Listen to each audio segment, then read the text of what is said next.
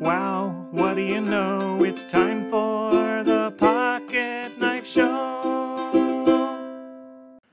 Hey, it's Mike on the mic again for another episode of the Pocket Knife Podcast. Happy Just Because Day. What?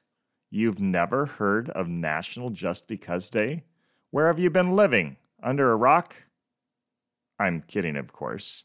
I didn't know about National Just Because Day till I wandered over to holidayscalendar.com and clicked on their Weird tab. Oh, the places I visit on the interwebs just because I am bored. I'm sure at the end of this episode you'll be eternally grateful I discovered National Just Because Day. Maybe. What's the story behind this obscure holiday? Well, sometime in the early 1960s, the exact year is kind of not known, on the third Wednesday in May, Joseph Goodwin gave his wife a new transistor radio, no strings attached. He gave it just because he loved her. Aw, isn't that sweet? Kissy, kissy, kissy.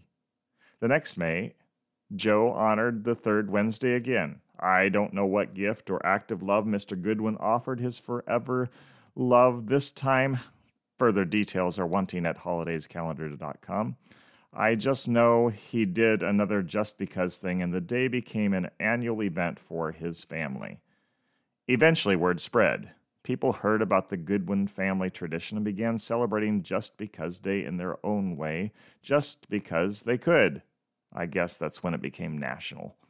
While the traditional way to celebrate is to give a gift to someone you love, the more random the gift, the better, there are other ways to commemorate Just Because Day.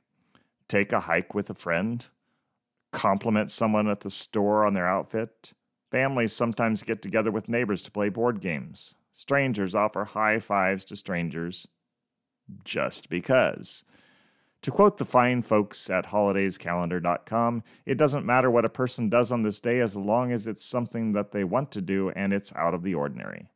The point of this holiday, they suggest, is that you don't need a special reason to be weird, to enjoy life, or to be nice to the people that you know, or don't know.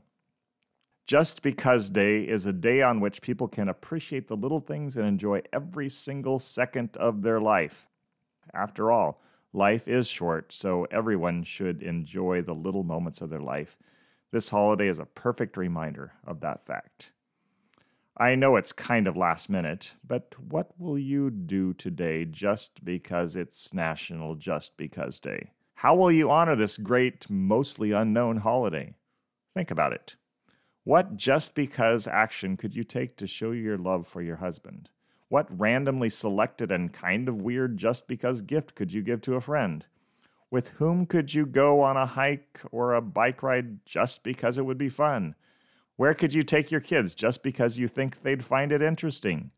Upon whose doorstep could you secretly leave a bag of groceries just because you know they could use the help? The possibilities are endless. What will you do?